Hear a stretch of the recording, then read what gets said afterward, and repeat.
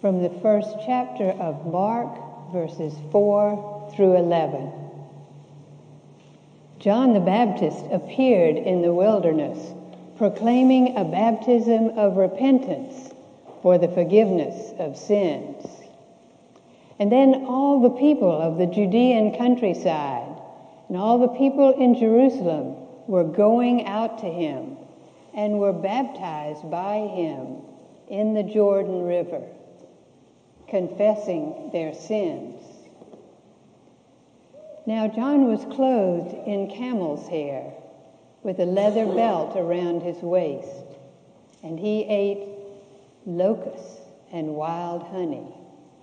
And he proclaimed, "The one who is more powerful than I is coming after me.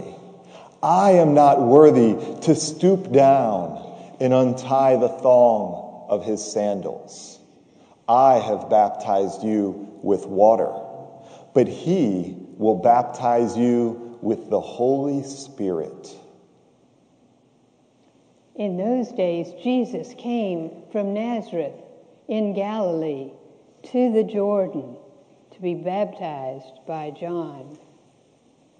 And as he was coming up out of the water, the heavens were torn apart, and the Spirit of God, like a dove, descended on him. And a voice came from heaven, "You are my Son, the Beloved.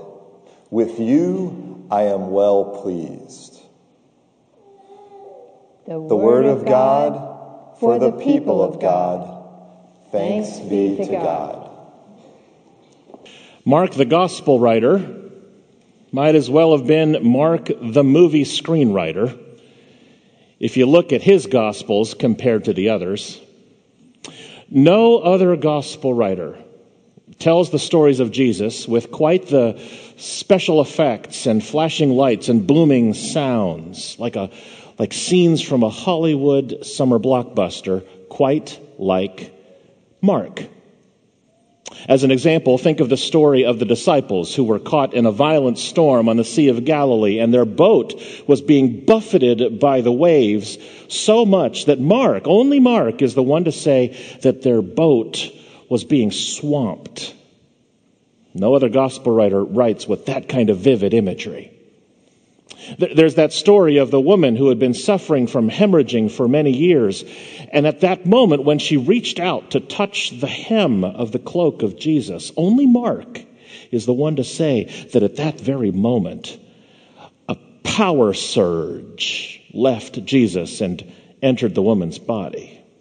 I can only imagine the computer special effects people of Industrial Light and Magic rendering that scene when the power left Jesus and came into that woman's body. So many stories from Mark are written with that kind of vivid detail.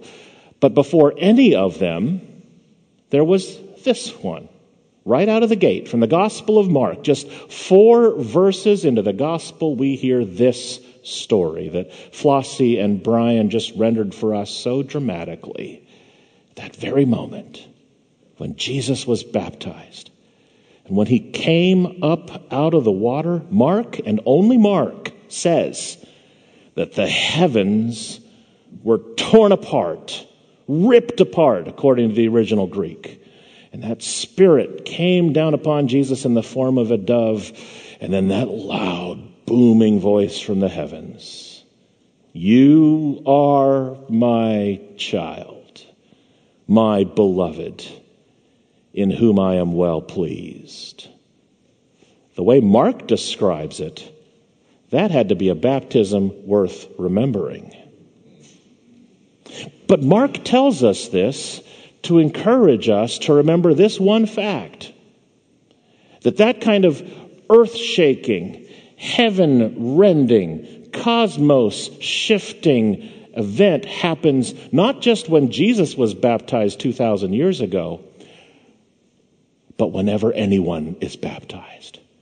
In fact, it happened when you were baptized. And that's worth remembering too.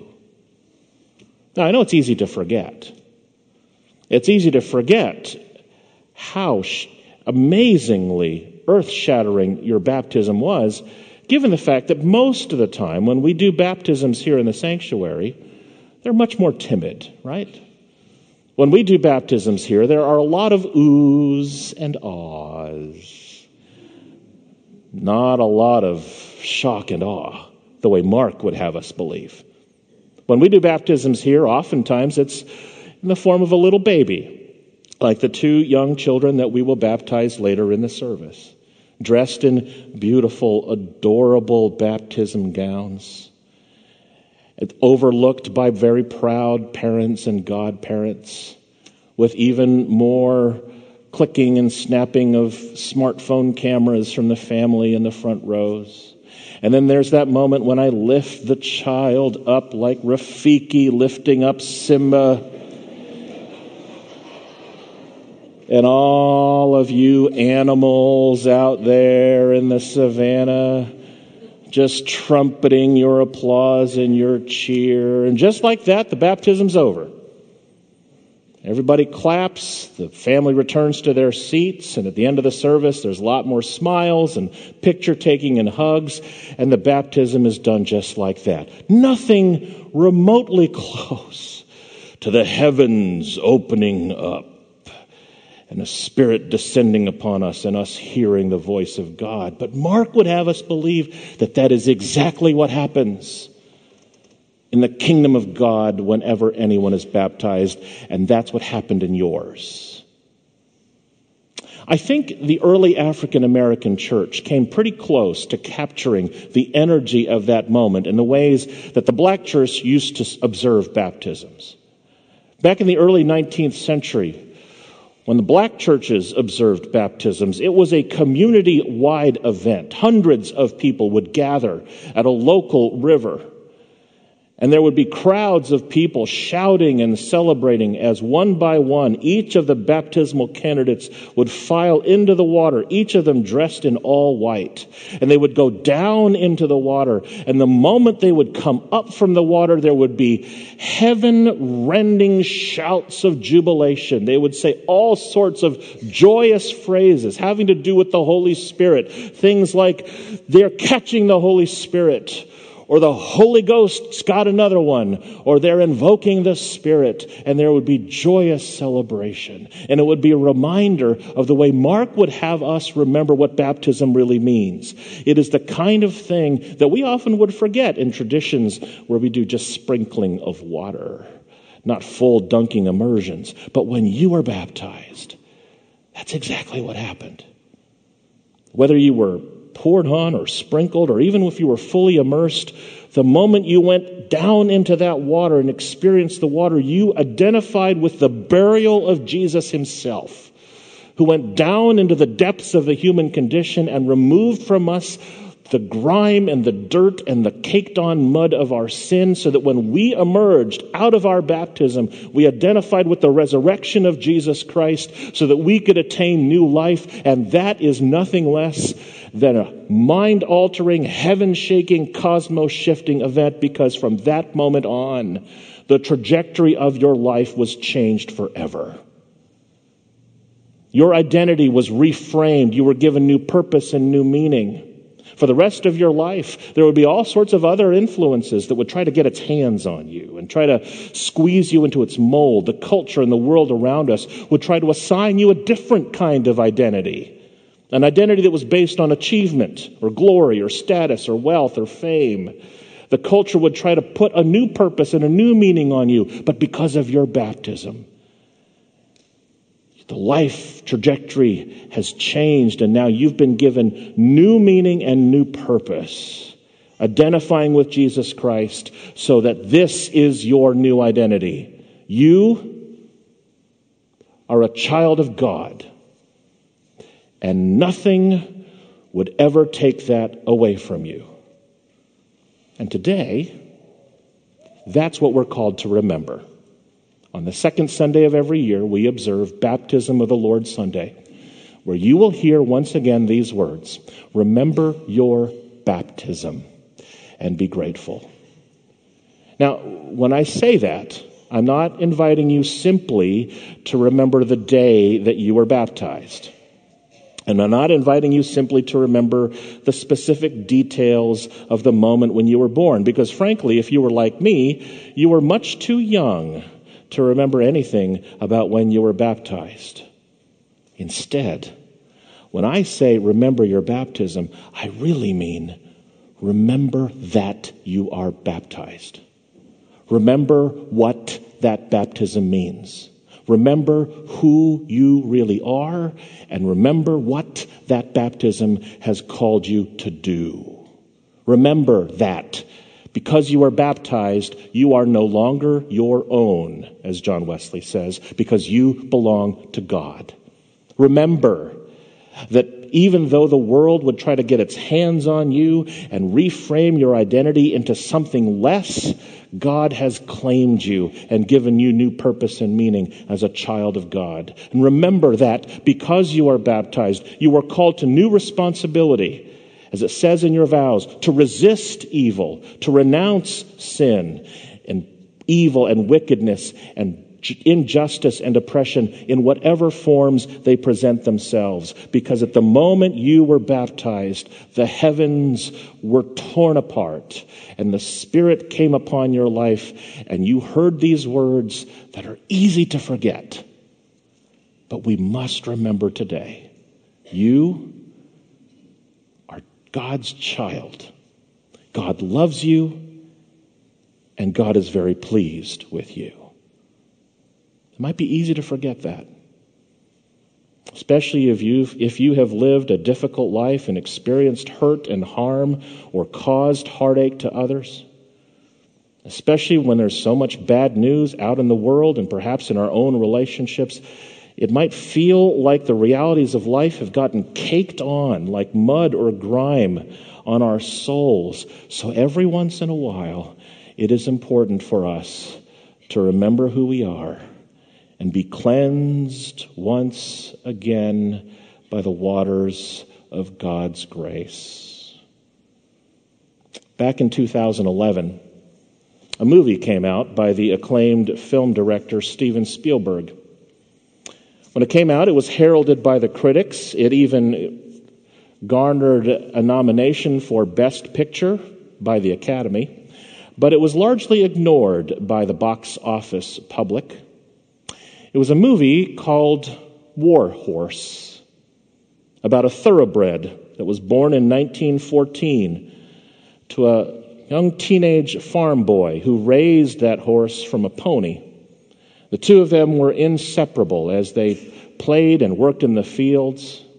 But shortly after the beginning of the film, as fate would have it, the boy and that horse would soon be separated.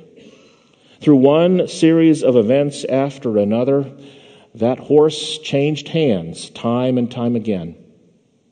The horse was purchased at one point and then traded and then eventually even stolen from not only one person to another, but from one country to another, from one warring side to another. Because as we soon discover, that horse would experience firsthand the brutalities of World War I. Employed first by the Germans into battle, and then stolen by the other side, by the French, and then employed into battle against the Germans. And then toward the end of the film, the horse would return to the German side once again. And then, at the very end of the movie, as the horse was entering its elder years, the horse would change hands once again. This time up for auction, and won at the auction block by a butcher who was preparing the horse to meet its demise. And then, suddenly, in the climactic scene of the film, a face appears from the crowd. It was none other than that teenage boy who raised the horse from its infancy. A teenage boy who was now a grown man, blindfolded, blinded because of injuries that he himself incurred in battle in World War I. He emerged from the crowd before the horse was shot, he came and he said, "That's my horse. That's my horse." The problem, of course, is he needed to prove it to the crowd. And in the scene that you're about to watch, you will experience the great lengths that original owner would go to prove that horse's true identity, and the way that he used water to prove it. Now, because of copyright laws, we're not able to show it online. So to all of the folks who are watching online right now, we will see you in about 3 minutes and 39 seconds. And we're working on putting the link on the website so you can watch this powerful clip from this amazing film called War Horse, where you too can be invited to remember your original identity through the washing of water. I have to say, I think that now ranks as one of my favorite Spielberg film moments of all that I've seen. Because my hunch is that many of us, if not all of us, can identify with that horse. Given the brutality and difficulty and hardship that you might have experienced throughout your life, you might feel a lot like a horse that's been through battle, caked on your soul with all sorts of difficulties that you never dreamed you would have to go through, confronted by all sorts of influences that have tried to remove your original identity from you, to try to convince you to be something that you shouldn't be, or to try to convince you that you're something that you're not. And we come to this moment on this second Sunday of January feeling brutalized by the brutality of the human condition. But, and I know the screen was a little dark for you all to see, but did you see that moment when the general took that wet washcloth and started to scrub away at the horse's forehead? Unmistakable sign of the cross that ultimately revealed the white identification of that horse's owner, unmistakably. That is what we rediscover when we remember that we are baptized. And that's what I'll invite you to do in a few moments. To come forward and touch the water, maybe even making the sign of a cross on your forehead, to remember who you really are and to whom you really belong. Before I invite you to come forward, in a moment I'm going to invite you to stand and reaffirm the very same 3 vows that were spoken on your behalf when you were baptized, if you were baptized as a child, or that you received at the moment you were baptized. Same 3 questions. And each one will have the same 2-word response. I do. That's all you'll have to say 3 times. I do. Remember, I'm not asking you to say, I did.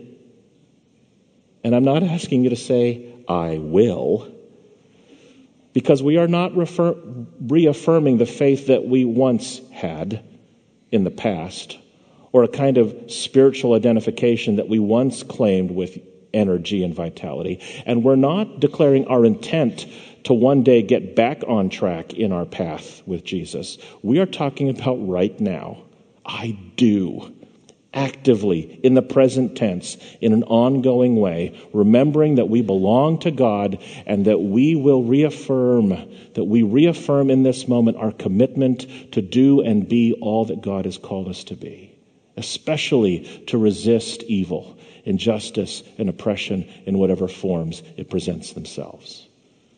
After we reaffirm those 3 vows, I'll ask you then to come forward and touch the water for yourself. And we have 2 options for you. The first is you might simply choose to come to the baptismal font, coming down the center aisle, and touch the water for yourself. Perhaps making the sign of the cross, or just touching it to your fingers, and then returning to your seat along the outside aisle. Or you might even have the choice, you might even choose to come past the font and take a place here at the altar rail, where you can come and stand or kneel as long as you wish to be in prayer, and Sally and I will have bowls of water, that very same water, for you to touch the water for yourself. And for those in the balcony, we'll have a bowl for you up there, unless you choose to come down to the font or the altar rail. Now, it could be that you've never been baptized, and that's okay. You are still invited to come forward for this moment, to touch the water for yourself, because it might be for you a significant next step in your spiritual journey that one day will lead to your own profession of faith in Jesus Christ and your own baptism someday. Regardless, this is a moment for all of us. Having been through the brutality of the human condition, having caked on grime, dirt, and mud on our souls that would try to convince us of something else that we're not, to remember with clarity these words that were spoken at our baptism, that God is speaking to you in this moment. You are my child, my beloved, and I am very well pleased with you. That's worth remembering. Let's pray together. God, we thank you for the gift of water, for the gift of baptism, and that which it signifies. We thank you that in this moment you have reminded us of that earth-shattering, heaven-rending moment when you claimed us as your own in our baptism. How easy it is to forget that. We are so easily distracted by the pressures of life and the realities of our existence that we forget who we really are. So in a few moments, give us new clarity to remember our identity and our purpose. We thank you, God, for claiming us, and thank you for calling us to build your kingdom, to resist injustice, to profess our faith in you, and to be part of your work in the church that makes your love real each and every day. Bless these holy moments as we come forward. We thank you for the gift of remembrance as you call us back to yourself. We pray all these things in the name of Jesus Christ our Lord, and let all God's people say, Amen.